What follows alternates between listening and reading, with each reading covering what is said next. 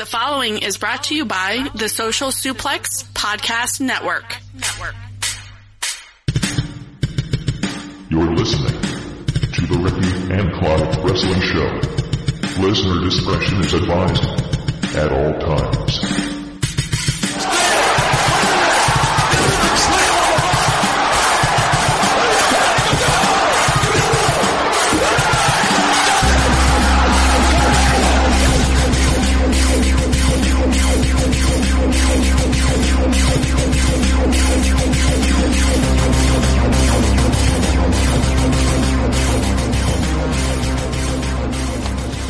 Hello and welcome to another episode of the Ricky and Clive Wrestling Show, part of the Social Suplex Podcast Network.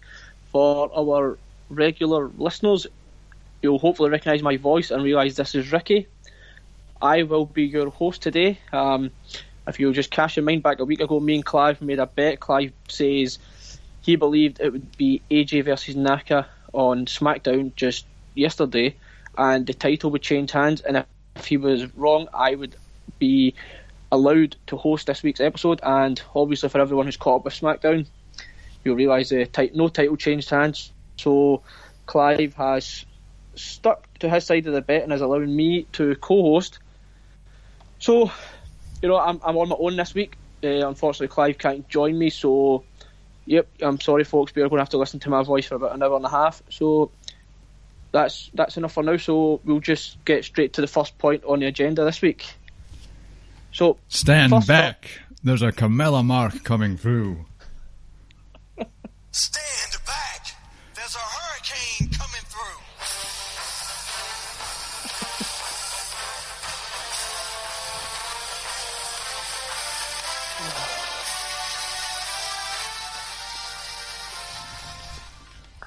Cut the music. Cut the music. So yeah, unfortunately folks, I couldn't exactly be on my own this week. We are co-hosts and friends. So Clive, how are you? I've had a better week in my life than this one. I've had quite the tummy bug, the whole family has, so it's been a tough one. And to lose the bet is tough as well. So you are in charge of all the hosting this week. But I would like to say that I got a few things right for prediction wise this week, if you would like me to run them off. Yeah, on you go. Right, so, okay, Nakamura didn't walk away with the WWE title, but I was correct in thinking there would be a social media announcement of a match between them. Nakamura did win his match, and I think I did say last week that Kevin Owens or Sami Zayn would somehow get back into the Money in the Bank picture. And would you agree that all those made the headlines?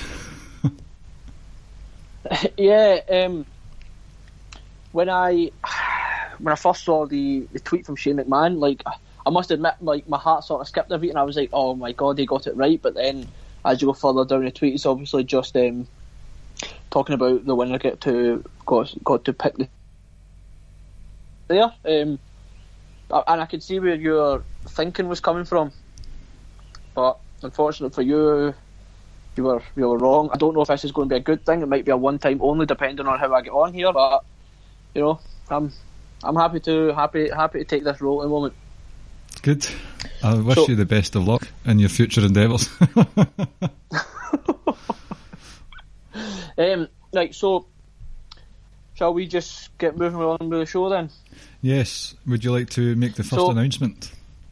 Yes. So normally, obviously, we talk beforehand, obviously off air, what we're going to do with the show. Now, something broke in the last couple of hours, and I don't know if you know about it, but I specifically didn't bother texting you about this because I wanted to bring it up on the podcast because I wanted to get your reaction to it. Enzo Amore was cleared of all allegations. I saw that, yes. So, if you don't mind, I'm just going to read a couple of little bits from his statement. So, he 2018, he was accused via the internet and social media of misconduct during an alleged incident in Phoenix several months earlier. So this part's interesting. He says prior to the date, no law enforcement or any other official had contacted him regarding such claims. So So it sort of goes on and just to say, like, more or less just sort of abbreviate sort of what he's saying. He's happy to be cleared and he just sort of wants to move on now, and he's now going to see what he wants to do, what ventures he wants to do now, and what he wants to do with potential wrestling career or a career outside of wrestling. I just wanted to get your take. A, what are your thoughts on it? And B, is there any chance he will end up again in WWE or in wrestling with another promotion? To answer the second question, there is every possibility of that, because I mean, you see lots of people who've got a coloured past, whether true or untrue, make a name for themselves in the wrestling world later on. I mean, look at the likes of Rich Swann. I know that's a touchy situation, but you get Rich Swann, Moose, even the likes of Austin and stuff like that as well. So people do get back into the wrestling business, and I think for heat magnet purposes, having someone like Enzo in the promotion might work for them. It just like, especially if he's off the leash when it comes to more adult content and an independent promotion. I don't think he'll make his way back to WWE though. And what I do find quite interesting is his claim that he only found out about the charges at the same time as everyone else, which is apparently the reason that WWE fired him in the first place. And there's two different versions of the story there, so I'm not really sure what to believe, and it's quite not damning of WWE. But if it is true that Enzo didn't know, then what is the real reason that he was fired then, apart from just being an arsehole? So here's my take on it. I think it's difficult to say, because at the time when we first found out about the incident, we were sort of led to believe that Phoenix Police did speak to him, or at least wanted to speak to him, so he was aware of the allegation. They've obviously denied it, but at the time I do remember reading things that police either wanted to speak to him or had spoken to him about it, so he had knowledge of the accusation. In regards to like the actual clearing of him, it's good that there's been some sort of answer to it. No matter what the outcome was, no matter if it turned out he actually did commit this crime, or what's now come out that he didn't, or the police have dropped the case, dropped the charges, not enough evidence, I think it says, then like as I said, there's been no winner, because the girl has potentially just made it up. Again, it's still, for me, it's still a little touchy, because they say that there wasn't enough evidence. Now, that doesn't necessarily mean that it didn't take place. It just means they might not have enough evidence to prosecute. So it says the police department recently informed him and his counsel that there is insufficient evidence. So that can be interpreted a couple of different ways. So, but like I said, it's the incidents. They've dealt with the matter for now. Like I said, there was never going to be any winner, because you potentially had a woman who was raped, or you had a man who was wrongly accused, and his career really nosedived at the moment. But in terms of a popping up in wrestling, maybe, yeah, it pop back up in WWE. I don't think there's a chance, because I understand it took people back. We've taken people back because, like, even though they've had a checkered past. But I think if it is true that he did know about it and didn't tell them, I think that's the sort of that was the main reason, I think, why they got rid of him. Maybe they were looking for a reason before it, and they've just found, and they decided, well, here we go, now we finally got the reason. So I'd be quite surprised, because there's that element of trust. Can your employers, Vince specifically, trust you again? But it's difficult. But it's good it's over and done with now, and now we'll see if he actually does come back into wrestling. In terms of, do I want to see him back in wrestling? I really couldn't care less in WWE, because I was not a big fan of him anyway in the first place. I got the whole gimmick. I got, like, you know, it was like people liked it and everything, but I just, in-ring ability wasn't that great. So I'm not too bothered if he comes back into wrestling, but at least you sort of get a almost sort of definitive answer of what's happened, and now both people can potentially move on with their life. think one of the things that you need to pay attention to in his statement was that he said he's going to have a look at his behaviour and his lifestyle choices. Why would he say that?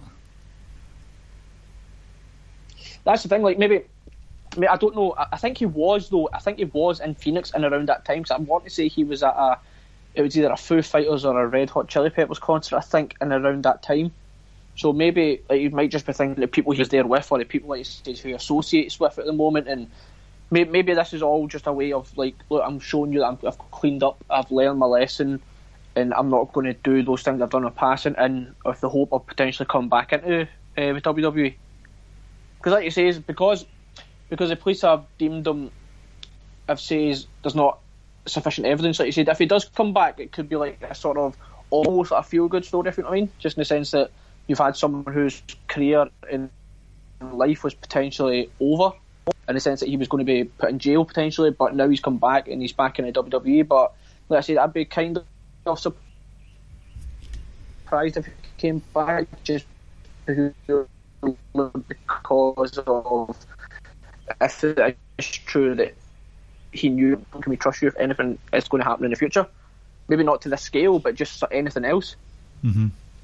The big question is, though, do you think Enzo will be all in on September the 1st? I don't know if he'll be all in, but there will be a lot of other people that's going to be all in, and so other people already are all in. Aye.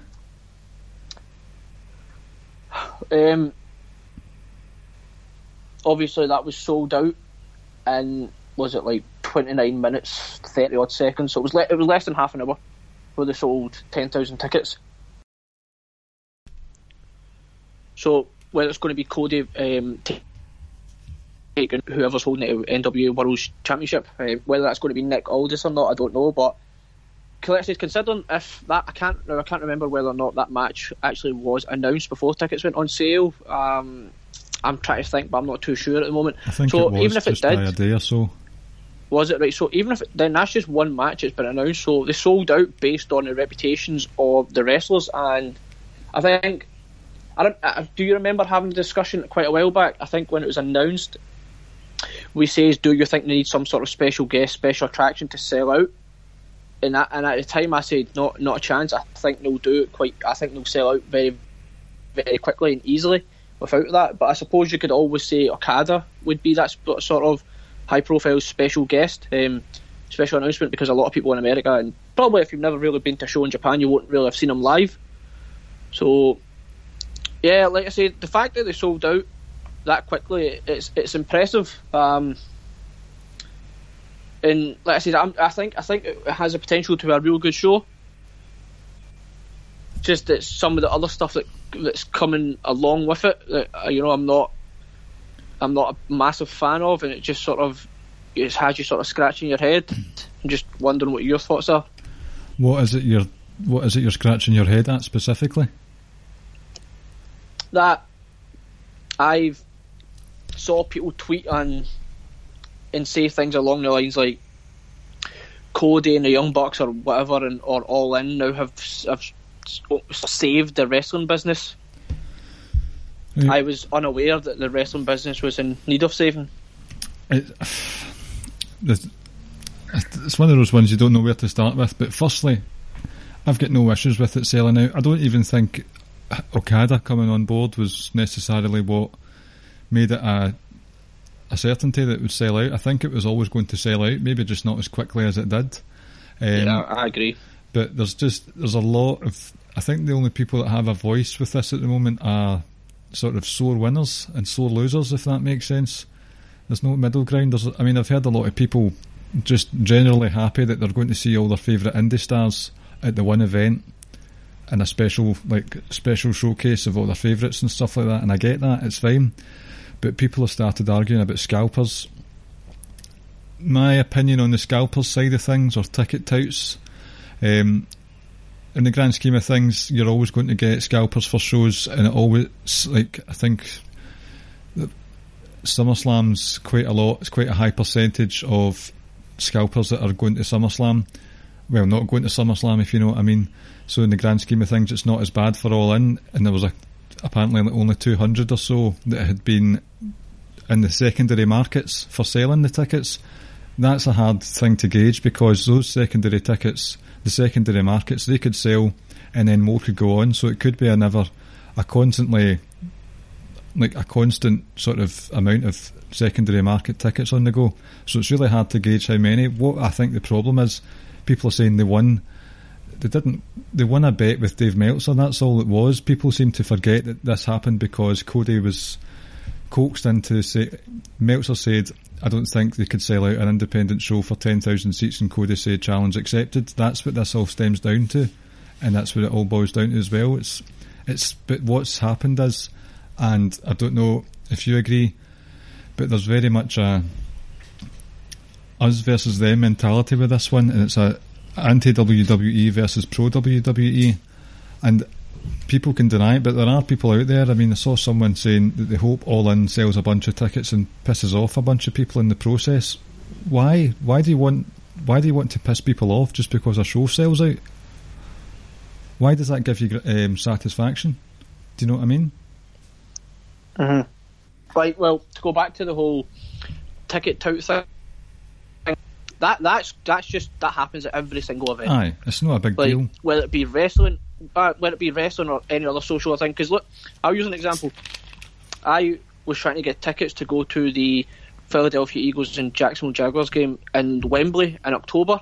So I'm sitting on NFL UK website, and I'm trying to get 2 tickets for me and my wife. And ultimately, by the time I got through the queues, I was only able to buy 1 ticket, so it was separate seats, but I didn't bother doing that. So then I checked again another sort of hour later just to make sure, just to double check. At that point, they were sold out, right? I then went on to StubHub, I think it was, and the same tickets that I was going to get for like £120 or so it was, were going for like £800-900. So it happens. I don't, not so much you need to accept it, but you just need to sort of, I'm going to contradict myself, but you accept that sometimes these things happen. So that's that. In terms of the whole us versus them mentality, yeah, I mean, like, people can deny it, but it's so blatant. And there's a real vitriol, a real hatred towards WWE in the terms of when it's not even that we're so pro indies or quote unquote indies are so pro All In. It's just, why do you need to compare the two of them? Like, why? Like, that I don't get. It's like, can't you just enjoy one or the other, or just enjoy both? And that comment that you say is that I hope they sell a shitload of tickets and piss off a tonload of folk or whatever. Then what do you gain from that? I can't remember where I saw that, but it stuck out. So, because you told me about it and I went and found it, I'm not going to say where. So I don't understand the mentality behind that person's thinking here. I personally wish that. I don't understand what you personally gain from that. Let me put it like this: I don't believe Vince McMahon is going to bat an eyelid about this. Well, he probably won't, but I wonder. I'm unapologetic in my support of WWE. I know I'm critical of the product, but as an overall company, I'm happy with what they do, all the things at the charity, the extra things, and the content on the network. And I think the amount of smart cities is increasing by the year, and especially with how successful the independent stuff was at WrestleMania weekend this year, there's a lot of hate for WWE's product at the moment. It might be rightfully so. It's not really for me to say, because people hate certain things and they're going to stick by that. But these smart fans are becoming more vocal at all the arenas every week now. And look at Roman Reigns as an example. He's getting booed out the building left, right and centre. And I think as we draw closer to All In, as Cody Rhodes is basically becoming the master of the indies, there is an us versus them going on, and it's a shame, because I think it's going to affect more arenas and chants. There's going to be so many chants, and as we get closer to September, people will have a microscope on the product for WWE, and if it's not up to T, where they probably usually have the same level of quality at September, it's just after SummerSlam, nothing major is happening around that time. But if they don't do something big, then it will be seen as a failure because All In's just happened. And I think the sort of support that people have for WWE is fragile right now. And if you've got All In and all the other independent stuff going on at the moment thriving, and fair play to them, it's just going to cause a bigger divide, and there's going to be a lot of hatred between fans, and it's going to cause a lot of carry on. There won't be fights or anything, but it's kind of, I liken it to the Old Firm rivalry in Scotland, Celtic versus Rangers. There's, no matter what happens, people on both sides of the fence are going to hate each other with quite a passion as well, and it's not a seasoned debate anymore. If you've got people on Twitter and whatnot just really angry with what's going on, why be angry about a show selling out? I think also, like, it goes both ways, in the sense that you can't go around hating on WWE just because you're not a fan of the product. Because just because you're not a fan doesn't mean other people are, and just because other people are and you're not doesn't mean they're wrong or you're right. And the other thing, like, don't go around hating on All In and Cody and everyone that does like it. So, like I say, it's just enjoy whatever it is you like watching. We don't need to like the same things. You don't even need to like the same promotions. You don't even need to like the same type of wrestling. Like, ultimately, that's all what it is. You can say what you want, oh no, WWE is this, and independent Ring of Honor, New Japan, blah blah blah, is something else. But no, ultimately, it's the exact same thing. We're watching professional wrestling. It's just the art form is presented and done differently. That I can't understand the whole us versus them mentality. I don't understand why you would feel that you should alienate another company or just another portion of the fan base just because they may not like what you like. Mm-hmm. I say, for me, maybe it's just a simple way of thinking, but why can't you just sit down and just enjoy the quality of matches that several different promotions put on? Aye. And what I will say is, look, WWE is not all bad as some people might like to make out. And the independent scene in Ring of Honor, New Japan, all these other places aren't as impeccable or flawless as other people make out as well. Like, they both have good shows. Sometimes in those matches, sometimes have unbelievably great matches, and some might just be like, no, that's not a very good match. So just enjoy what's happening in the wrestling business at the moment, but enough with the hate and just the vitriol and why you feel you need to align yourself with one other company. If you're going to do that, then why not support that company or that brand or those wrestlers or that type of wrestling, as opposed to I'm going to now throw as much dirt and shade on the other company, as opposed to supporting the one you like. You'd rather focus your energy on picking flaws in the other company, and that way you're as if you're showing your loyalty to the opposing, the quote unquote, the opposing side. I have a question for you. Mm-hmm. The Monday Night Wars with WWF and WCW was mainly measured, it was merch to a certain extent, merchandise, but it was mainly measured with the Nielsen TV ratings. Mm-hmm. Obviously things have changed these days because all these independent companies, they don't get as many ratings as WWE, who themselves don't get as much rating as they used to. But through a different sort of unit of measurement, such as social media interest or merchandise sales, do you think we're seeing a sort of modern day version of the Monday Night Wars? No. Nope. Fair enough. Nope. It's an emphatic no. Oh well. I know where you're coming from, and I get it, but let me see. It's like comparing, and I don't mean any kind of disrespect, right? But you're literally trying to compare Manchester United to the WWE with someone like, let me see. Let's just someone like, say, Everton, for instance. I'm probably being generous there when I say Everton, if I'm honest. And for teams, for an American audience that don't really understand it, so it's basically comparing, say, the New England Patriots with, let me see, Dallas Cowboys. No. Sorry, I just felt like doing that there.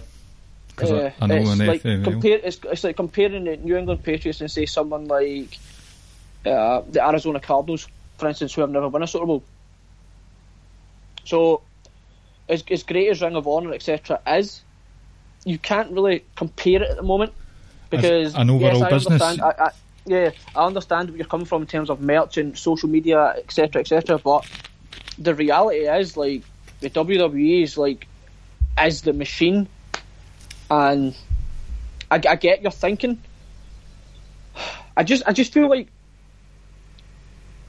yeah, we do see Cody, we do see a lot of the being the elite and etc., and the Bullet Club and all these other people. We see them all over YouTube and all over Twitter and stuff and Facebook.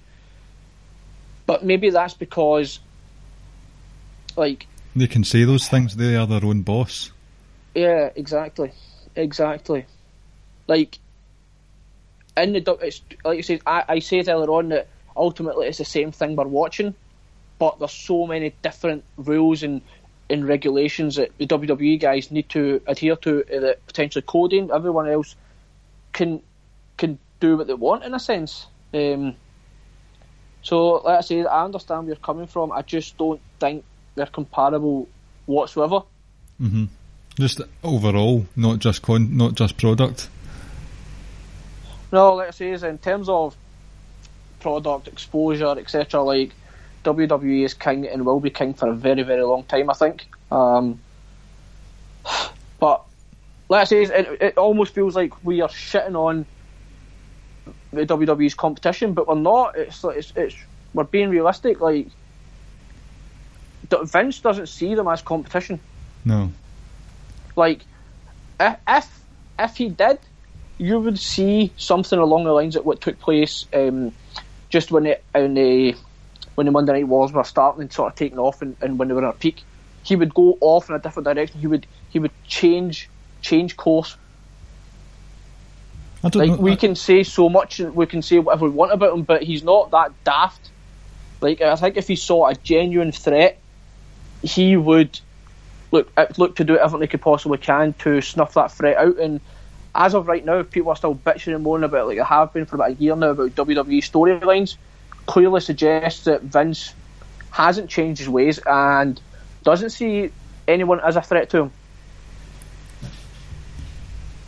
I don't think he was as impulsive in the first time, the Monday Night Wars. I think he was slow and patient with himself. It just so happened to get the likes of a heel Bret Hart and Shawn Michaels and Steve Austin fall into his lap all at the same time. And the stars just aligned. I don't think it was, right, we need to beat them. As far as we're aware from what the likes of Bruce Pritchard and that say, they weren't all gun, we need to beat them. They made sure that their story still made sense and stuff like that, and with that came the success that they got. Yes, I saw that in the documentary as well, but I think there could be an argument to be made that TNA from round about 04-ish to about 07-ish was probably a bigger threat than today's indie scene. Yes.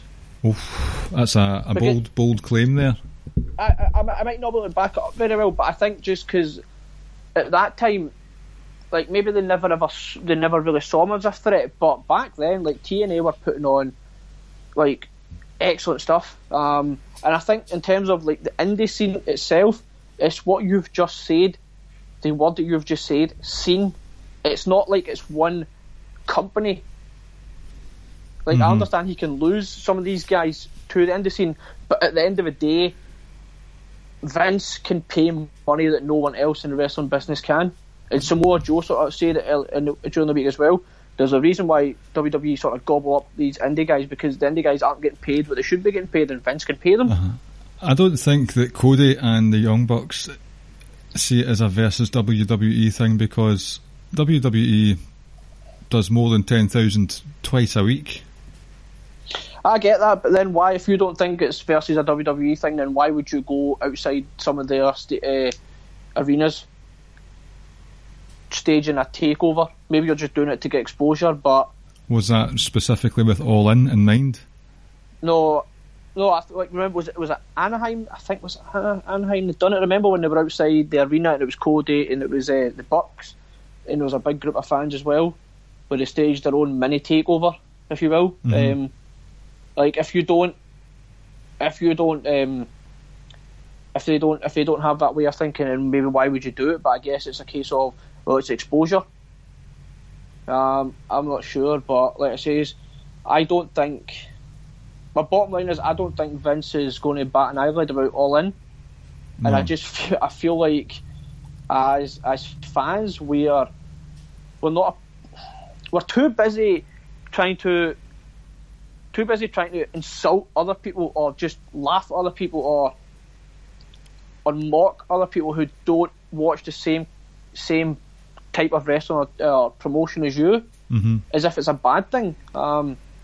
Like there isn't a cool thing in wrestling to watch, if you know what I mean. Like if you only watch one specific thing, then that's fine. But if you watch it all, then good for you.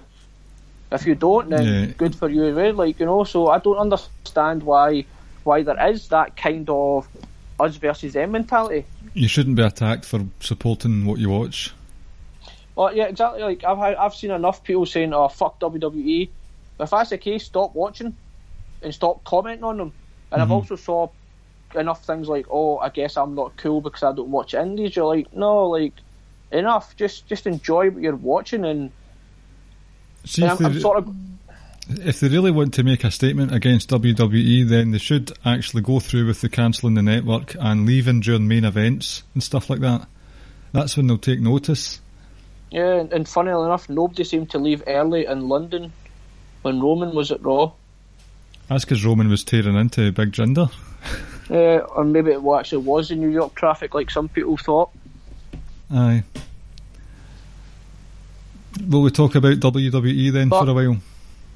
Oh, sorry, you're the host Yeah, I mean, tonight. we didn't want to be negative, and like I said, I feel like we presented enough from both sides there. But overall, like I say, is All In. The actual event will be good, and you're sold out in less than half an hour. Well done. But people need to remember it's just a one-off show. Potentially, that's what they build it as, and Potentially. potentially, yeah, and we'll see what happens. But let's just enjoy some decent wrestling. But yeah, let's just we'll move on. I know, obviously, Raw was over here in the UK. We'll touch on SmackDown in a moment. There was obviously some qualifying matches as well, and obviously you just alluded to Jinder and Roman. I'll keep that aside for a minute if you don't mind. I just wanted to talk to you, get your thoughts on the Ronda Rousey getting the title shot at Money in the Bank. Well, Because at first when I saw it, I thought, oh Nia Jax is just saying I would like to face her. I didn't think it was a case of it's actually going to happen. So, but yeah, on you go. I was kind of surprised, but I'll let you go first. first of all, anything could happen at an event. It's not set in stone that she'll win. There is every chance of some interference. There's every chance of some sort of weird finish, because we've seen many a weird finish with AJ versus Naka. There is also a chance that Ronda Rousey wins. So because people seem to think that is what's going to be the inevitable outcome, I'll go with that one. And I was worried at the start, before Ronda even came onto WWE proper, that she's going to get hot-shotted and put in front of everyone else. And I enjoyed the WrestleMania match. I thought it was good. I enjoyed it for what the sports entertainment that it was. And it seemed like she was taking a back seat because she was involved with a friendship with Natty. Look, see, there's another thing. She could get screwed over with Natalya. I think that's actually more plausible right now than Ronda immediately winning the title. But again, if Ronda does win the title, and I'm going to take the house show matches in the live circuit she's having with Mickie James over in Europe just now. Apparently she's doing 3 matches with Mickie James. 1 televised match. Still can't act her way out of a paper bag. And she's apparently let's just say she is going to win the title. Do you honestly think that's fair on the rest of the division, who work their asses off and have done for so many years now? You've got the likes of Sasha and Bayley wrestling their hearts out every week, and then all this talk about Vince McMahon wanting wrestlers to grab the brass ring, and he just plucks it from their greasy hands and just hands it straight to Rousey because of name value. Her name doesn't mean anything to me. I don't care about UFC. I don't care about the Expendables. She doesn't deserve it. Right. Okay. Right, so here it is, right? I'll lay out, I'm going to say a few things, right? So, I can't sit here and say, give her the title. Because of what I said last week. I said, I didn't want Carmella having a title because I didn't want to watch sort of matches for the women's title. And I also say is you can't put the title on someone who's still trying to learn and who's still raw. So I have to say that out of principle in this sense as well. You cannot put a title on someone who's had one professional wrestling match.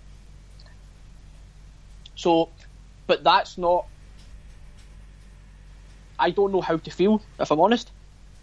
I feel like I need to get to Money in the Bank and actually see her winning the title, potentially, and then seeing how I feel at that point. I know it sort of feels like I'm sitting on the fence or I don't want to commit, but it honestly is,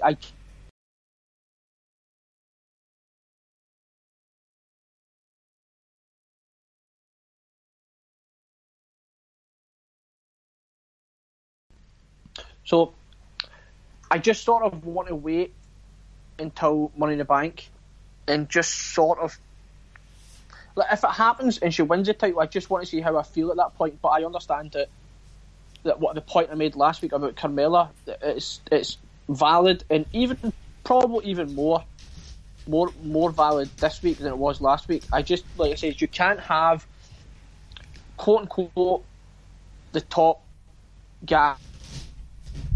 Because ultimately the person with the title is effectively at the top of the food chain. You can't have that person learning on the job. So I want you, like, kayfabe wise, who is in a position to challenge Nia Jax from a strictly kayfabe angle? Because I don't think there's anyone. And I understand non-kayfabe that people can say, well, Bayley and Sasha Banks have been going on for a while, but maybe that's the whole idea of it. Well, maybe you could have booked Natalya as she came over, and maybe you could have done something different with someone else. You could have put Ember Moon in there a wee bit sooner. I don't know, but strictly kayfabe wise, from everything that's happened on TV, from a pure kayfabe aspect, like, is there anyone? Aye, there's a couple that I can think of. Is Alexa Bliss still hanging about with Mickie James? Well, Alexa Bliss has now been beaten twice in a row. Is she still hanging about with Mickie James, though? Are they still pals? Mm-hmm. Yep. Well, what was last week on Raw, wasn't it? Or the week before, I think it was, when when Mickie attacked Natalya. So you've got Mickie. Like, Mickie could have went down the road of, you don't talk to my friend like that. You may have beaten Alexa, but I'm going to take you to town. So you've got a seasoned veteran in Mickie who might be able to get a more than decent match out of Nia. You've got, I know, but isn't that kind of like, I've just beaten Batman, so why am I going to take on Robin? She's fighting for her friend, isn't she? Oh, yeah. You've got the Riot Squad. Ruby Riot could cause havoc. She is part of a stable, so they can all gang up on Nia, and that's a feasible option because Nia's got 3 girls to attend to deal with. So you're immediately thinking, right, it's not all going to be on Nia's side, the betting odds, so to speak, because there's outside interference at play. That could have been a credible one. She could have done I'm going to offer a title shot to my new best friend, Ember Moon. They could have done Kurt Angle could have got his head out of his arse and said, right, Sasha and Bayley, it's time for you to put your differences aside once and for all. Although you've been sort of left in the sidelines, I do understand you've both put in some hard work, so we're going to have a number one contendership match, just the two of you. The match must finish with a conclusive victory, and the winner will face Nia Jax at the next pay-per-view. Anything but Nia Jax naively saying, yes, I'm going to take on Ronda Rousey, who battered fuck out of Triple H, and I'm going to challenge her to the women's title. Yeah,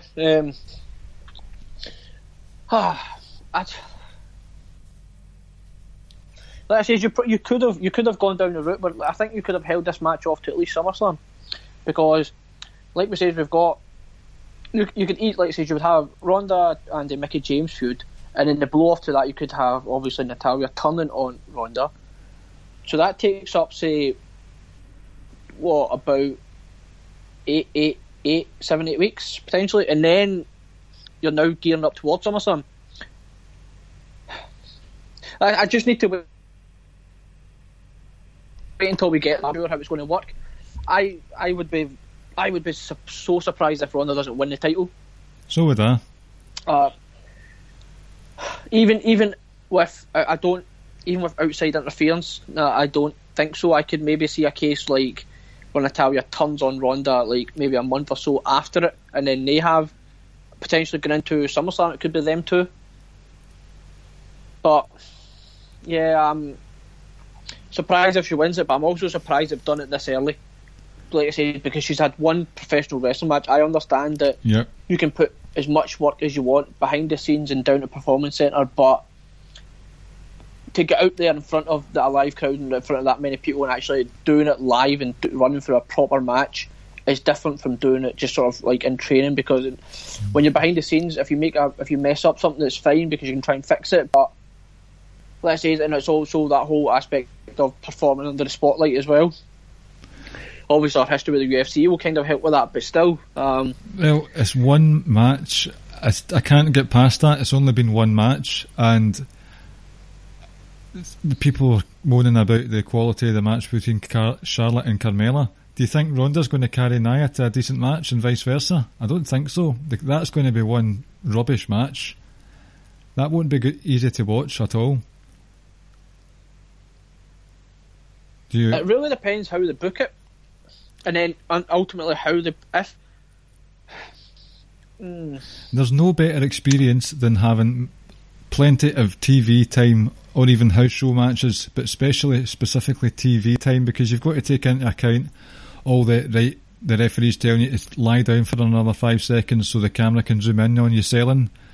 Needs to take all that stuff into account. She needs more practice, and the only way she would have got that properly was if she would have tagged with Natalya for a couple of months, even if they're not on pay-per-view, and tagged against some bad girls or whatever, and then Natalya sort of does the screw job and they fight each other. Natalya, not my favourite, but she's skilled and experienced enough to be able to help Ronda learn the ropes as it happens and do well with that. But to put her in a title match and possibly have her win the title, when apart from the Be a Star campaign nonsense, I thought Nia was doing a good job. But they're just going to say, nah, let's just give it to Ronda instead, who's been in the door for 5 minutes, because she likes it. She likes wrestling. I think obviously we saw at Backlash that the crowd already started turning on her after that speech. Not her fault. So yeah, exactly, and I'm wondering if maybe they're just going to go ahead and turn her again, but I wouldn't. I think she's done alright as a face, and there's nothing wrong with a face versus face. Sometimes. Yeah, sometimes heel versus heel, it can be fine. Like I said, it's difficult to get the whole she's only had one match out of your head, and like you say, in that match, like because it was a tag match, you can still sort of hide someone, and she wasn't exposed too much either, which was a good thing at the time. But she's now going to be exposed, and she is now literally been thrown into the wolves, and let's see if she can sink or swim. I probably wouldn't have done it. In fact, I wouldn't have done it this quick.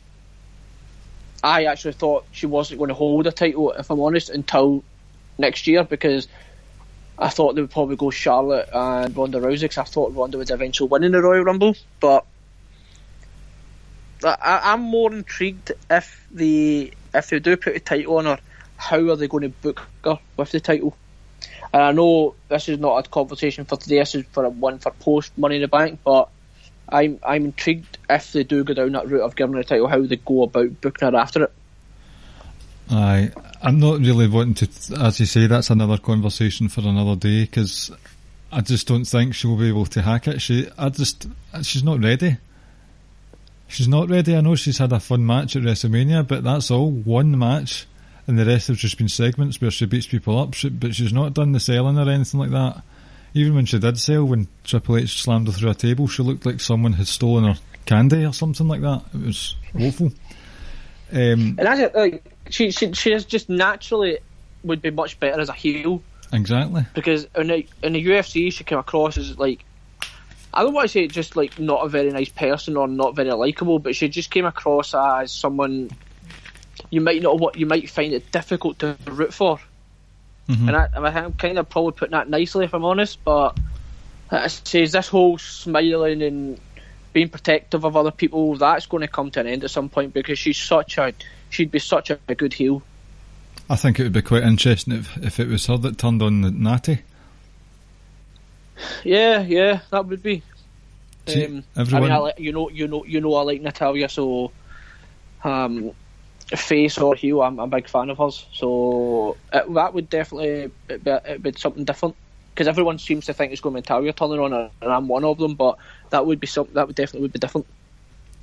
I just think that they're, with this possibly happening, that they're jeopardising the credibility of the women's division right now, just because she's not ready. And if I just wanted to touch on the SmackDown women's main event scene for a second, since we're on that tangent. Mm-hmm. And you'll be surprised at my reason for this. The Asuka Carmella match that's been announced for Money in the Bank. Mm-hmm. Right, so obviously last week I was going on about Carmella and I got quite a bit of heat for that. Fair enough. I understand why. It's just I feel that she's been booked well. We're not supposed to think she's a good wrestler because she got a mutant to help her win the briefcase at Money in the Bank last year. Her gimmick has always been that she needs help, so I don't mind how she's been booked. She's annoying. She's doing her job well. Anyway, apart from that, out of nowhere, Asuka, who's done nothing on SmackDown, absolutely nothing on SmackDown, gets a title shot. Based on reputation alone, she does deserve it, but storyline wise, it does seem to have come out of nowhere. What my worry is, see if Asuka wins, fine. See if she doesn't, and Carmella retains, people are going to be absolutely furious.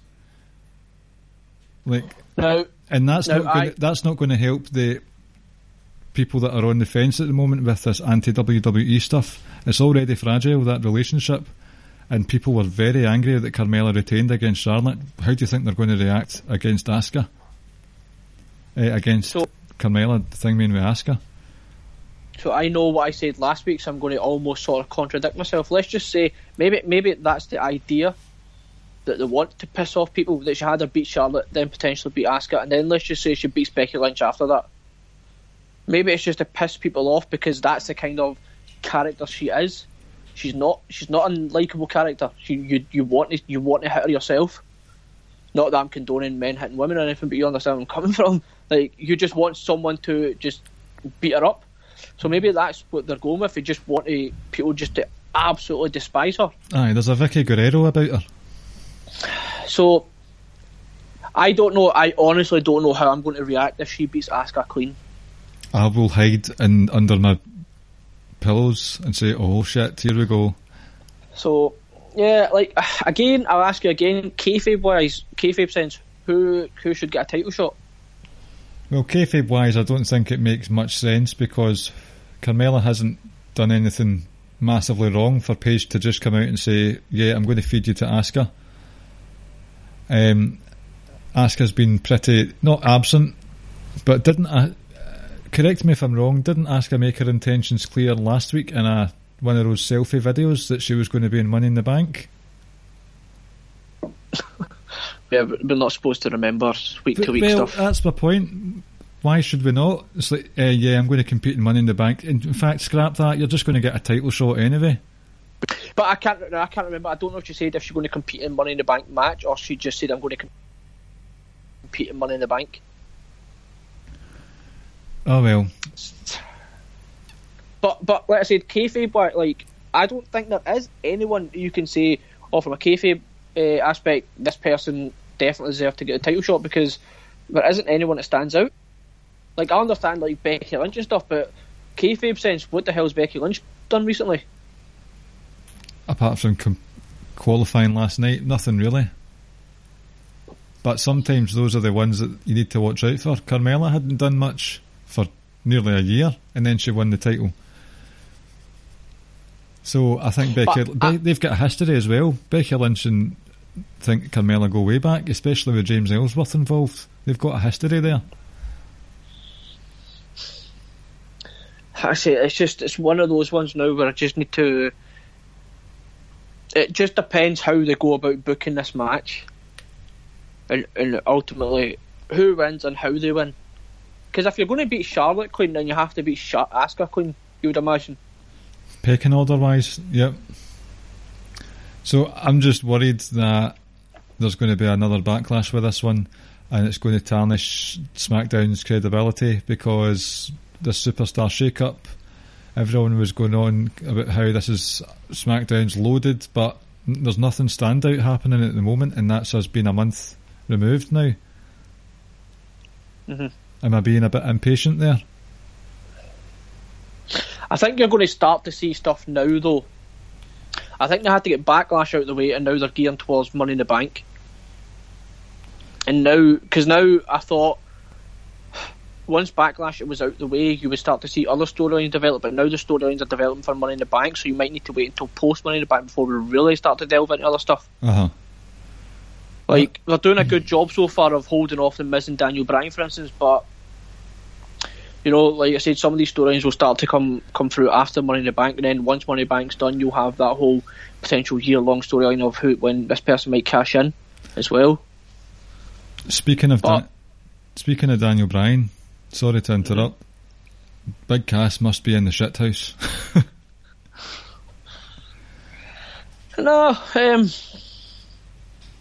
No, I don't know. Oh, he's been embarrassed by Daniel Bryan twice now. But it's Daniel Bryan. Like, let's not forget that. I understand they want to play up the whole "you're small and I'm big and blah blah blah, I'm bigger and stronger and etc. than you." But at the end of the day, it's Daniel Bryan, one of the best wrestlers in the world, and you need to give, from a storyline point of view, depending on where you're going to go with it, you still need to give Daniel Bryan those moments as well. So, Cass, I'm not entirely sure what they're going to do, because obviously you'd imagine this is going to lead to another match at Money in the Bank, because I know Cass has got the match next week against Samoa Joe, so I would imagine Joe to win that. I also wouldn't be surprised if maybe Daniel Bryan came down and pretended to get involved or something like that, just to annoy Cass that little bit more. But I think they'll have another match at Money in the Bank. Oh, how about this? Daniel Bryan's obviously got a bit of a temper on him with Big Cass at the moment. Daniel Bryan's out, right? He won't be in Money in the Bank, fair enough. But what if, is it just Big Cass and Samoa Joe? Just the two of them in a match? Just the two of them. Right, so some fantasy booking for you. What if Daniel Bryan's fed up with Big Cass, even though he keeps beating Big Cass when it matters the most? Big Cass keeps putting in his cheeky words, and then Daniel Bryan has enough, because during the match Big Cass is like slagging him off or something like that, and Daniel Bryan comes down and attacks Big Cass, which means that he wins from disqualification, and Samoa Joe's angry with Daniel Bryan. Samoa Joe is a very good heel, but he's getting cheered in the process. What better to get him booed than to attack Daniel Bryan after the match? So you've got, for maybe not Money in the Bank, but SummerSlam or something like that, Daniel Bryan versus Samoa Joe. No. Oh, right. Okay then. No, I'm joking. I like the idea and I like the thinking behind it. It's just that I would rather just sort of play this, get rid of this Daniel Bryan Cass storyline, because I think you can give Daniel Bryan Joe later on in the year. I don't want to get it straight away. So, and also I want Joe in the Money in the Bank match. I don't want Cass in that Money in the Bank match at all. Because I think if Joe's in it, then there's a real good chance that I might pick Joe to win it. I think it probably will be Miz that wins it, but if Joe's in it, then I think there's a good chance he might win that match. And like I say, I just don't want Big Cass in that match at all. Well, if he's not in that match, then I think we can answer the question that he's not getting this big push that he was supposedly getting. And if he was, and he did say something backstage or did something that Vince didn't agree with, then his push has been quashed. Would you say so? Yeah, it just kind of depends what push they had in mind, and that's something we might never know. Like I say, we both not a fan of him, so if this supposed push doesn't happen, then I'm not going to lose any sleep over it. Nah, neither am I. I'll sleep better actually. Just sort of going back to Raw, if there's anything else that stuck out. I know we'll be hitting on Seth and KO later on, but is there anything else on Raw that stuck out you want to speak about? A couple of months ago, Sami Zayn, along with Kevin Owens, Sami Zayn was the heel of the moment, and he was getting rightfully booed when, upon his return from a medical retirement, he attacked Daniel Bryan, and he was a big heel. Now he is involved in a storyline where he's going to bring, what's that guy's name? Bobby fucking Lashley's sister to Raw. That is absolutely horrendous. Like, did I miss something, right? But when the fuck did this become a storyline with Sami Zayn and Bobby Lashley? I thought that match at Backlash, that was it. And now suddenly we're getting Sami Zayn up against Bobby Lashley. Lashley already feels another guy. See, I'm going to put this out there. He always was another guy. Probably, but I just sort of felt like I'd give the guy a chance, clean slate, because I wasn't a fan, let's say, in his first run, so I'll see what he does now, but don't really care. And I'm not really looking forward to meeting his sister either, unless Sami Zayn brings a fake sister in. I can see them doing that, actually. They'll bring in a fake sister.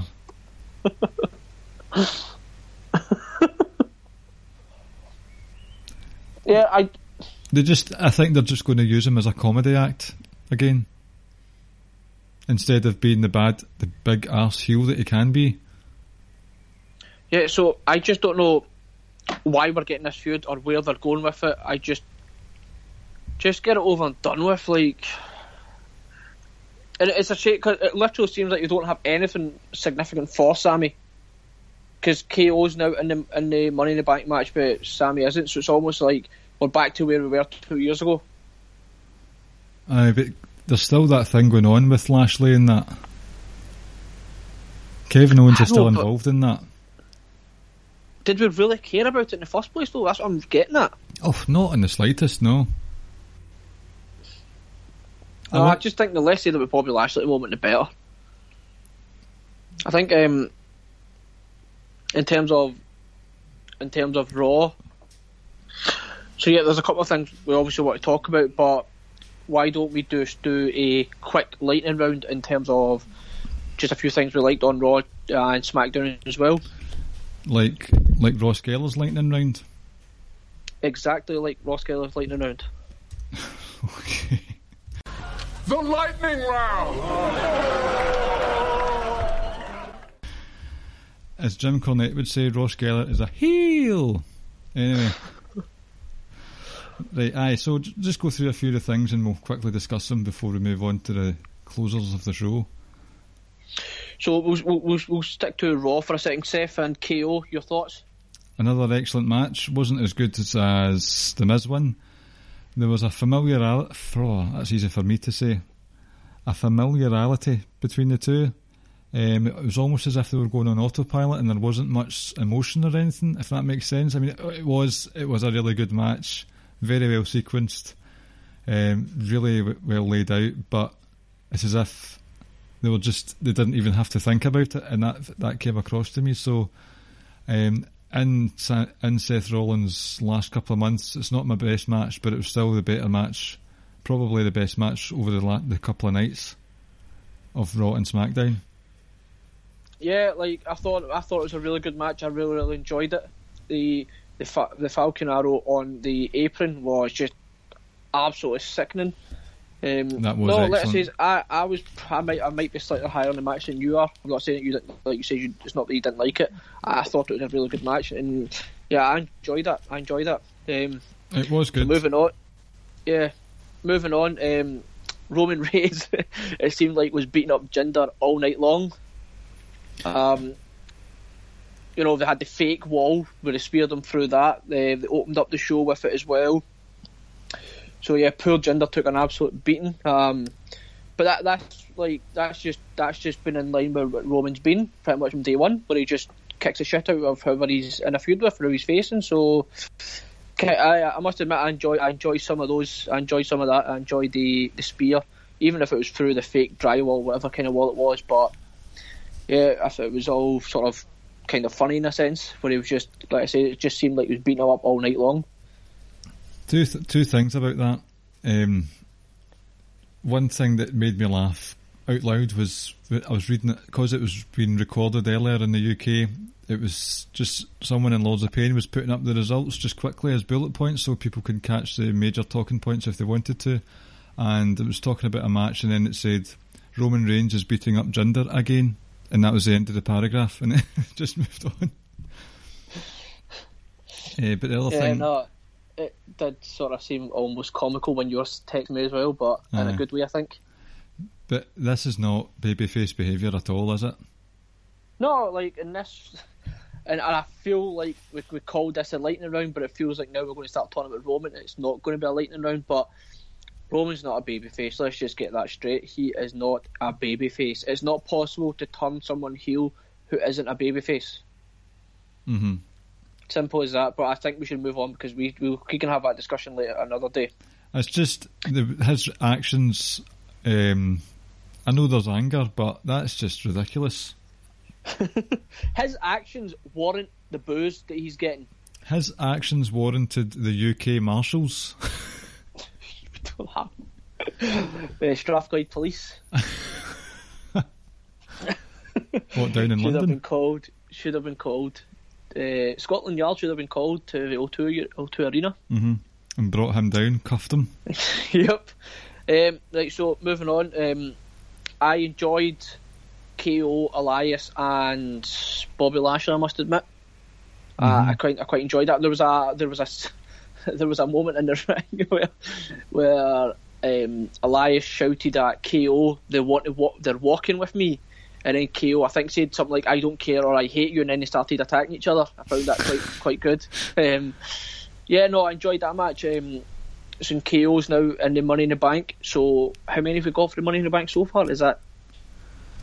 Is it 5? 6, I'm sure. Is it 6? Because you've got Samoa Joe and Cass. Oh, I'm sure I saw a picture, I can't remember. It's all happened very quickly and it's hard to keep count of who's in it. So on the Raw side, it's KO. I can't remember. Braun. Yep. Who else was Bobby Roode? So. And then from SmackDown, it is The Miz and Rusev. And one member of the New Day. Which we don't know who that will be. Mm-hmm. I'm thinking it's probably going to be Kofi or some sort of, because I kind of hope it's Big E, if I'm honest. Well, but I have a feeling it could be Kofi because of the whole ladder thing.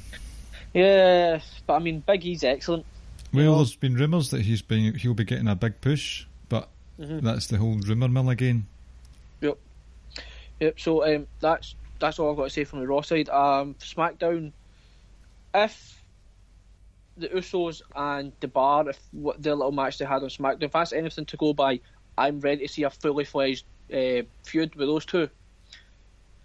I thought it was a good match as well. When it was getting announced, or what the concept was, a part of me seemed to think, wait, they're going to do a tag team title match, but obviously, a tag team Money in the Bank, but obviously they explained the rules behind it. But I enjoyed that match. I thought the sequence the ending was quite good as well. So like I say, I'm hoping it's going to be Big E. It's going to be in that Money in the Bank match. Mm-hmm.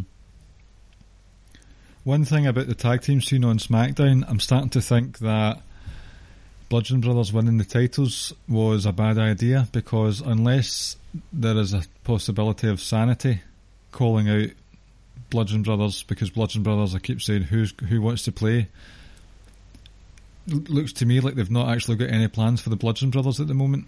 So they've not got plans for the WWE, the SmackDown Tag Team Champions.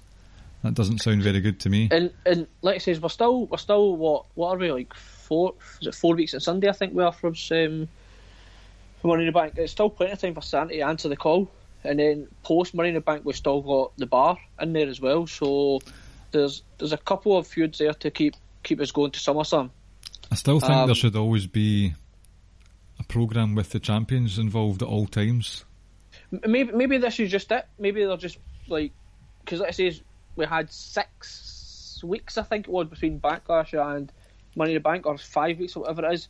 So there's still plenty of time. There's still at least 3 or 4 more SmackDowns to build up a potential Sanity versus Bludgeon Brothers feud. Mm-hmm. I think so I wouldn't worry too much just now if I was you. With regards to Sanity, for anyone who's not really paid much attention to the sort of fringe sides of things, I know Eric Young's good and Killian Dane's making a real good name for himself, but keep an eye out for Alexander Wolf. I think he's been a well kept secret. I think he's an excellent wrestler. He's quite the suplex machine, and he's a dab hand in the ring, so I think he's one to keep an eye out for in terms of just overall quality. Moving on, we finally saw the debut of Mr. Andrade Cien Almas. I did see something that you says. I'll let you explain what you said and your thought behind it if you want. What was my thought? You basically says that, are they going to go down this sort of jobber route with Almas? Oh, right, or do we not have something planned for him, etc.? Well, it's worked for a few people in the past, where basically they have a wrestler who goes through all the local talent they can find. Braun Strowman, Nia Jax did it a couple of years ago, and it's worked to varying levels of success for other people.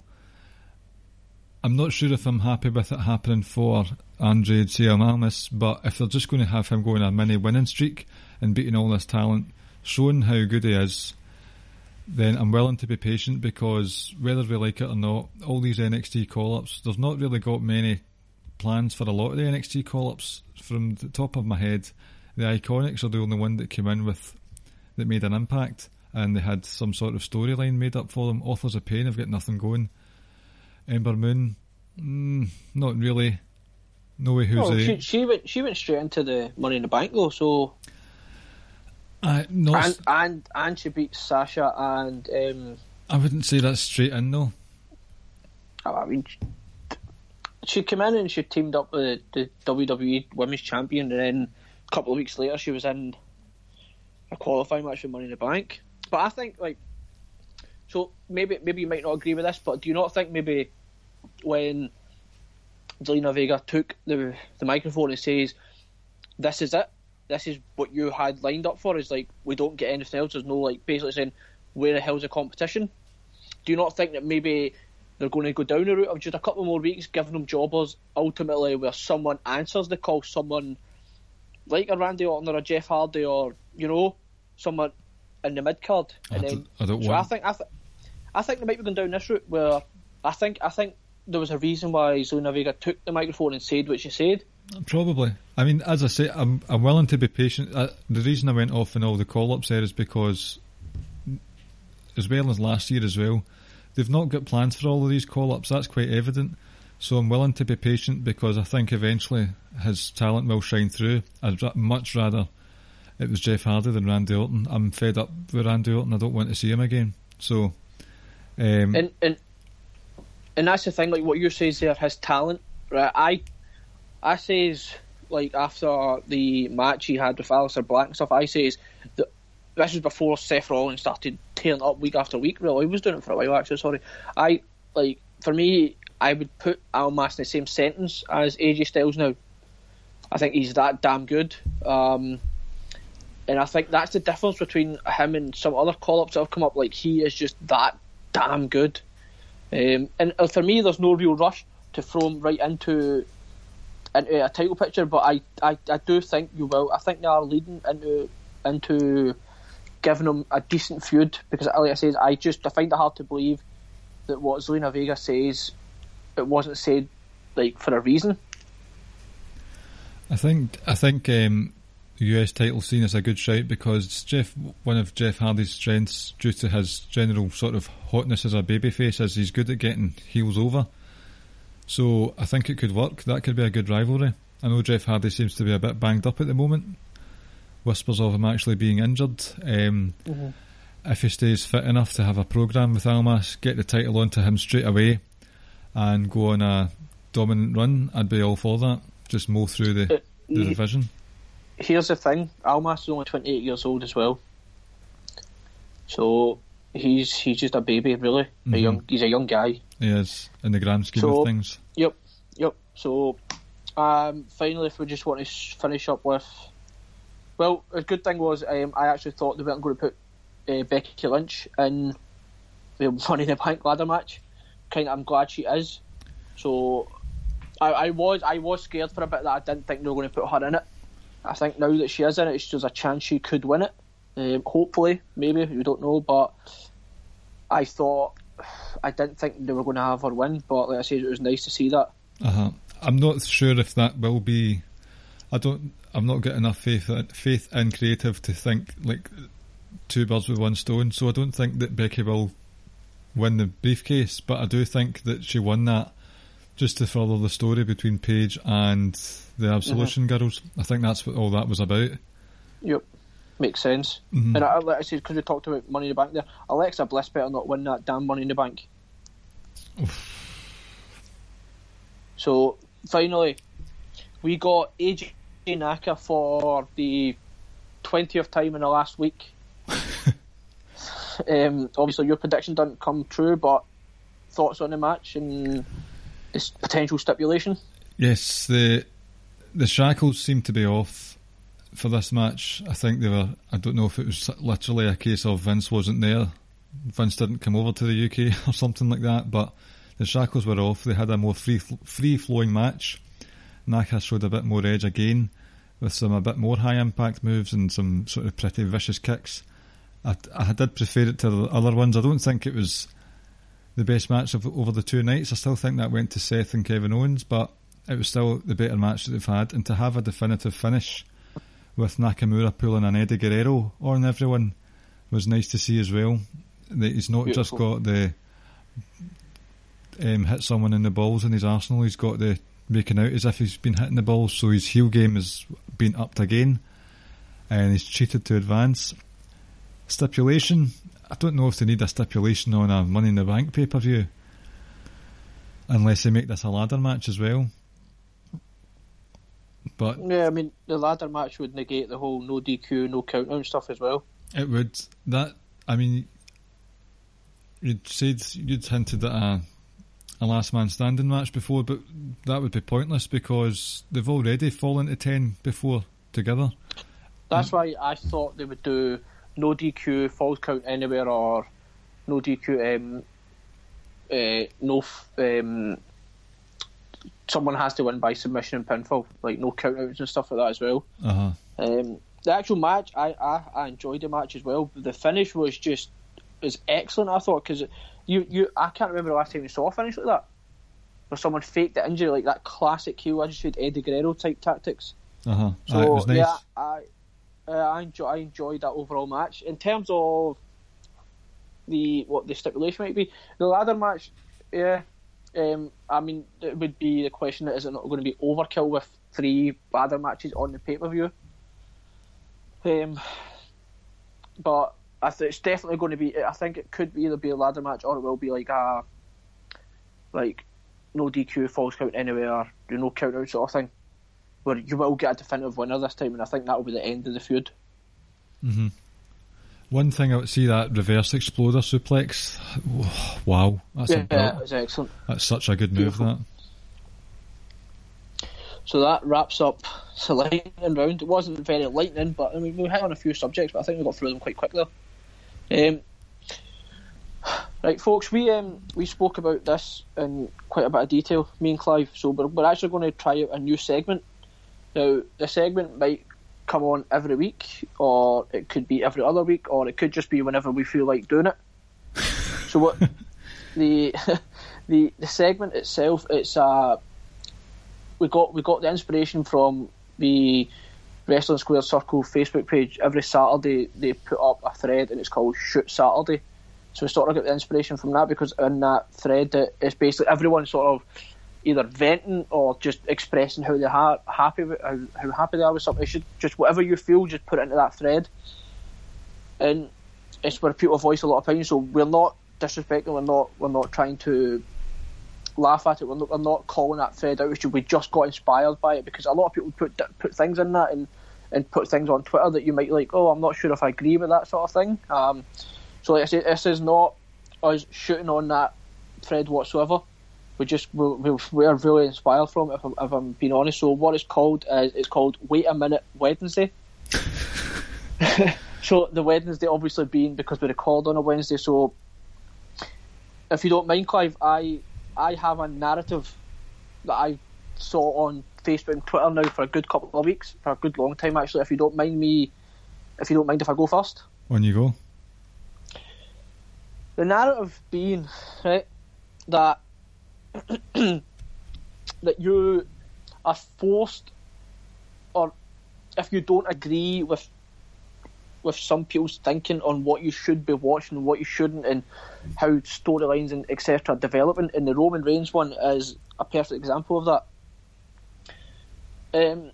So for me, when people are pushing their opinions on other people so hard that this other person sort of ultimately agrees with them, I find that's happening far too much these days. And so for me, I really don't agree with it.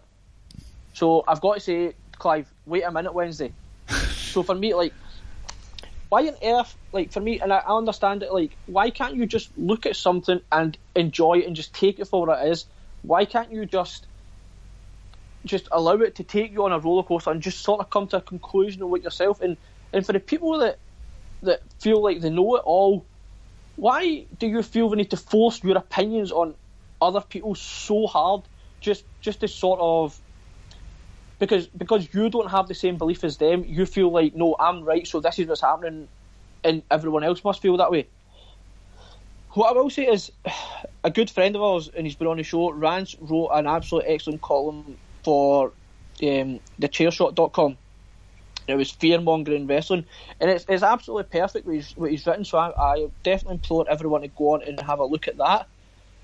But my main point being just that, why do people feel the need to just enforce their opinions on other people, and why can't you just accept that some people might not agree with you? Like, we don't have to like the same thing, we like different things, but some people, that's not enough for some people. Some people feel the need to have their opinions heard and their opinion only. Do you see where I'm coming from? You're sounding quite angry right now. It's just, look, there's some people out there that feel like their opinion is more valuable than other people's, and if you don't agree with it, then you're wrong. You're flat out wrong, and are not even willing to listen to the other side of the argument. Mm-hmm. Well, I agree, but you did touch on that earlier when we were talking about All In, I suppose. Exactly. So I feel like it's, I've said it so many times, wrestling is subjective. Like, just come to your own conclusions, just let your imagination sometimes run wild, and just enjoy whatever it is you like, and just enjoy and take from wrestling what you want to take from it. Don't allow other people to force their opinions and their beliefs onto you. It's just, like I said, it's happening so much. And I'm not saying it's coming from one side, or it's coming from this side, or it's coming from only one specific audience, or part of the audience, or everyone's doing it. And I understand, so I'm basically here to sort of say, like, and I understand what I'm about to say sort of contradicts my point, because my point is, stop listening to other people, enjoy wrestling, and just You know, like, stop listening to other people apart from the Social Suplex Podcast Network. Exactly, like, just enjoy whatever it is you enjoy watching, and don't allow other people to influence what you want or what you don't like. So, look, man, just sit down, watch the wrestling and enjoy it, and just allow yourself to be sort of like taken away with it, and stop sometimes even just overthinking things. Mm-hmm. So, like I say, I just wanted to get it off my chest. I feel like I say, it's coming far too frequent now, where someone has a different opinion from someone else, but this person A feels if they need to force their opinion onto person B and ultimately make them agree or cloud their judgment. And if person B retaliates to person A thinks he's an arsehole. Yes. Yeah, or, you know, or doesn't understand it, or doesn't appreciate wrestling, or because they may not like what they like. It's subjective. We all like different things. We watch wrestling for different reasons. Mm-hmm. I have a pretty short one. I'm talking about my instalment for this part of the segment. I'm not talking about anything else that Joey Ryan would be jealous of. This tweet is... Go on. Why do we still live in an era where the UK television broadcasts are taped? WWE. Why can't these be broadcast live to viewers on Sky Sports WWE? These are the Twitter handles. Why can't these be broadcast live to viewers on Sky Sports, and then American fans can watch either live on USA Network or at the original slot where the show would air live normally? Wait a minute. Wednesday. Is it USA? Yeah. Well, what else is it? The network, I mean. Oh, I thought you meant the country. Yeah, it is. Basically, apart from the general fan base, the WWE audience, Vince has got a boss, and that boss is USA. They tell him what they can do and what they can't. They tell him when they can go on. I mean, USA wanted them to work on fucking Christmas Day and New Year's Day, for God's sake. They're not... Sky Sports are a subsidiary. They're not the... They don't determine what WWE do, how many times a week. So, while I understand your plight, because I am from the UK and I have to deal with watching programmes at ungodly hours, but that's one of those things, you just have to live with it and move on. Or move to America, whichever one, but that's not going to change. There we go. It's kind of unfortunate it's not going to change. It is unfortunate, and at the end of the day, American ratings is king. Like, that, it's an American-based company, it's an American company, so obviously it's going to be tailored to that audience and that network's audience. We understand that, but like I say, from a pure selfish point of view, like, it would be damn nice if we got a pay-per-view over here, or even though you said if the Raw and SmackDown went out live. Like, I understand, like, the massive, like, such a big time difference, because even if Raw airs at, say, 8 o'clock live over here, East Coast time, that's 3 p.m, where everyone's working. Mm-hmm. So, I understand why they do it, but it would be nice, though, if we eventually did maybe get a pay-per-view. And I know Triple H said on Sky Sports News a few weeks back that we will get a pay-per-view at some point. Like, I don't even care. I don't care if it's WrestleMania, Royal Rumble, or SummerSlam. Just a pay-per-view would be excellent. Mm-hmm. It would be good. And it would be nice if it was up in Glasgow as opposed to down in London. It would be nice if it was in Dumbarton Town Hall. Just me, you there, and wrestles. Uh-huh. Like one of us shouts, "Let's go Cena," and the other one shouts, "Cena sucks." No, so yeah, I think I can see where you're both coming from, but like I say, from a selfish point of view, it would be nice if we didn't have to stay up till stupid o'clock watching pay-per-views, and it would be even nicer if we somehow managed to get a live pay-per-view over here as well. Mm-hmm. I mean, sometimes I sort of have a wee chuckle to myself when there's people moaning about saying they have to stay up till 11:30 on a Sunday to watch a pay-per-view. It's like, well, I've not got much sympathy. We stay up till like something. We either stay up 4:30, and then go to work for 7 o'clock in the morning with 2 hours sleep. We either stay up till stupid o'clock, or we wake up at stupid o'clock. It's either or. Yeah, to watch it before we go to work. Yep. And then we're moaning about it on Twitter at 7:30. into each other. Yeah, so folks, that was the debut segment of Wait a Minute Wednesday. Hopefully you can give us some feedback whether you liked it or not. We may need to tweak that because it was just a brainstorm within the last day or so. So like I say, it was just something we just had a couple of things we wanted to sort of vent about and sort of get off our chest, and we just thought that was a good way of doing it and adding a nice new wrinkle to the show. But if we can get some feedback, if you don't mind, it will be taken on board. So, I don't have anything else to add, I don't think. If you want to move on to the quiz. Yep. See, just before we do that, I do have one thing I'd like to talk about. A few of you on the Wrestling Squared Circle Facebook group and on Twitter and on Instagram and stuff like that, and just general friends are aware that we are doing a special NXT episode on June the 6th, I think it is, where we'll basically be looking at the upcoming 20th NXT TakeOver, which will be taking place in Chicago. And you'll find it in the show notes on your podcast app when you've downloaded this episode. There'll be a link there that takes you to a survey. In that survey, it'll ask you questions like favourite TakeOver, favourite male champion, favourite female champion, some daft questions like what's your favourite entrance music and stuff like that. So we've got a good few responses so far. Hopefully we can get more responses and collate overall consensus, and we'll discuss those findings on that episode. Hopefully we're hoping that will just be NXT only discussion that night. So we'll look at the findings from the survey and preview the upcoming Chicago takeover as well. So I'm looking forward to that one. Hopefully you can contribute. That's all I was wanting to say about that one. Obviously now we're going to move on to the quiz, but I just want to quickly, one last point, sorry. When you were talking about, I should have said it when you were talking about the UK shows. Folks, see when the WWE come back over in, I think they're back over November. For everyone that goes to a Raw show, please cheer Roman. Because if we cheer Roman, right, A, because he's great in the ring, we should be cheering him anyway, but B, Vince will hear the cheers and be like, I want to go back there, and he might give us the pay-per-view, or he might just even move the headquarters over here. Win-win situation for us, folks.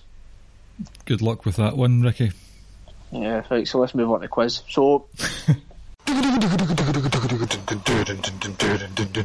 It's fucking quiz time with Ricky and Clive and friends. A fucking WWE quiz. It is one of your favourites. I will be doing it is a Who Am I? Fantastic. So I have six questions, 6 Who Am I's. So here we go. Number 1. I am a one-time Intercontinental Champion. Okay. I am a 2-time WWE Tag Team Champion. Okay. I am a one-time NXT Tag Team Champion. And before you take a guess, this week I'm only giving you 3 clues just to make it slightly harder. A one-time NXT Tag Team Champion. And a 2-time WWE Champion and a 1-time Intercontinental Champion. Did you say 2-time WWE Champion? Tag Team Champion, yeah. Tag Team, right. Oh, that's a toughie. I thought it was going to be Roman Reigns at first, but that's not the case, is it? No. Tag Team. I mean, I set up that survey just recently. I know all the names of the tag teams in NXT. Fuck's sake. Pass. Luke Harper. Luke Harper. Right. So his, I think one of them was remember when Randy and Bray held the titles? Yes. They done like any one of it, any 2 of the 3 could defend it. Mm-hmm. Right. Question number 2. I am a 4-time WCW Cruiserweight Champion. Okay. I have held 3 titles in ECW. Not necessarily the same 3, but it could be any 3. Oh, right, okay. Okay. And the final one is... Oh, sorry. Here we go. I am a 2-time WWF light heavyweight champion. I am Tajiri. Wrong. Thought so.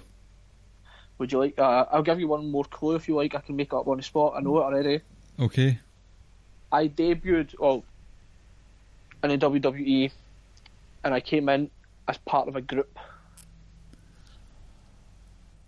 Oh, fuck. No, I've not got it at all. Pass. Mr. Dean Malenko. Big Dino. Dean Malenko. Number 3. I appeared in a Royal Rumble while I was still in NXT.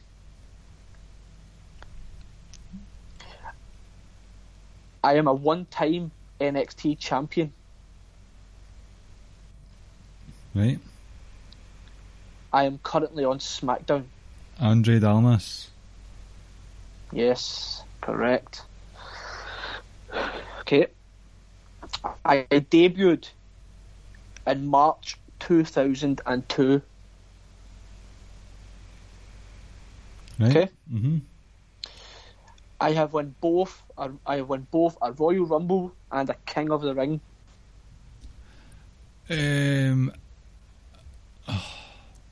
Okay. I have won both the IWGP heavyweight title and any version of a WWE title. I am Brock Lesnar. Fuck Brock. Fuck Brock indeed. Okay. I was in NXT, but I never won any sort of title. Keyword being I was, right? Mm-hmm. I have been on both brands since the split. Mm-hmm. I am a 4-time WWE champion. You're making that up, whoever it is. Not at all. NXT that they didn't win anything. Both brands. 4-time. Have 4 times. Daniel Bryan?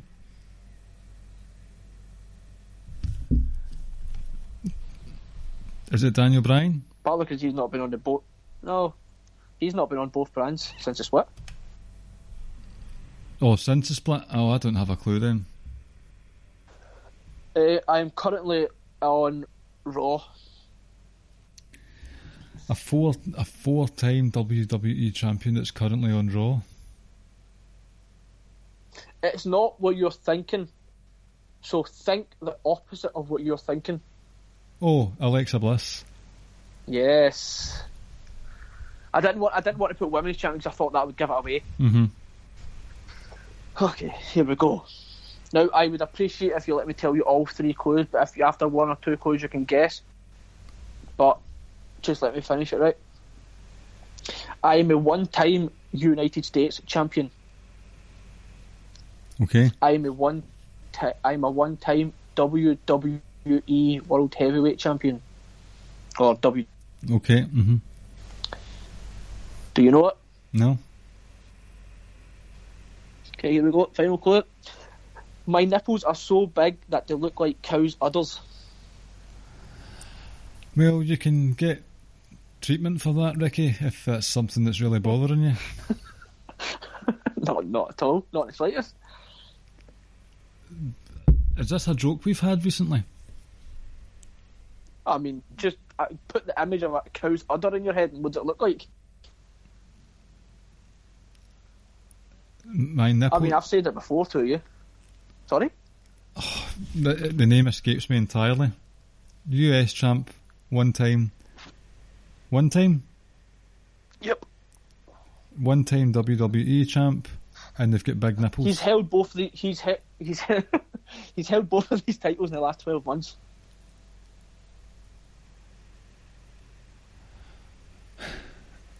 Has Kevin Owens got big nipples? Oh, no.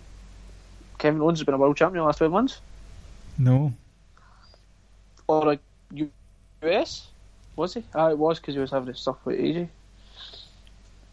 I don't know. I can't remember. He is currently on Raw, still being beaten around the O2 Arena as we speak. Oh, Jinder's nipples, that's right. Fuck's sake.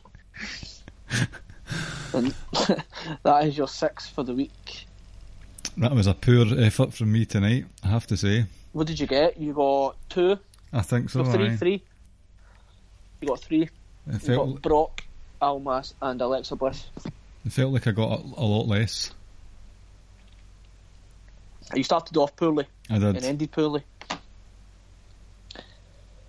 So, that is the conclusion of the quiz and thus bringing an end to the show. So before you do any shout outs, I'll just quickly shout out a few things if you don't mind. Mm-hmm. So, folks, we implore you to check out the Social Suplex website. We have plenty of content on there. We've got plenty of columns and a lot of there's several podcasts on there as well. We have One Nation Radio / One Nation Live with Rich Latta. We have Outsider's Edge with Rance and Carl. We have Keeping It Strong Style with Joshua and Jeremy. We have the Wrestling Wash with Caleb, and we have a brand new show which I believe debuted, was it last week? I believe it was. Yep. A new indie show called Grown Men Watch This Shit. So yeah, guys, please check out all the columns, download all the podcasts. It's available on Podbean, Apple, TuneIn Radio and Stitcher. And as Clive always says every week, please rate and review our podcast and all podcasts on the network. Continue sharing our content, continue sharing the name, keep downloading. We appreciate the support, and long may it continue. You did a far better plug than I ever do, so fair play to you there. Oh, sorry, also please join the Wrestling Square Circle on Facebook as well. You can find myself and Clive on Twitter and Facebook. Twitter, we're at Ricky and Clive. I also would like to no, that was all. Sorry, I've got both plugs in there, so yeah. The floor is yours now. First of all, congratulations, shout out to yourself for hosting tonight. I think you did a fine job. As I said there, average. You've done better than I have with the plug, so you've got points there. I do apologise for some technical difficulties tonight. There was some connection issues with the computer. I'm not sure what's going on there, so hopefully we'll get that sorted and it doesn't come across too badly on this week's show. Shout out to all the guys in the Wrestling Square Circle Facebook group. Shout out to the people whose opinions we tarnished on Twitter in the Wait a Minute Wednesday segment thing. Let us know what you think about that.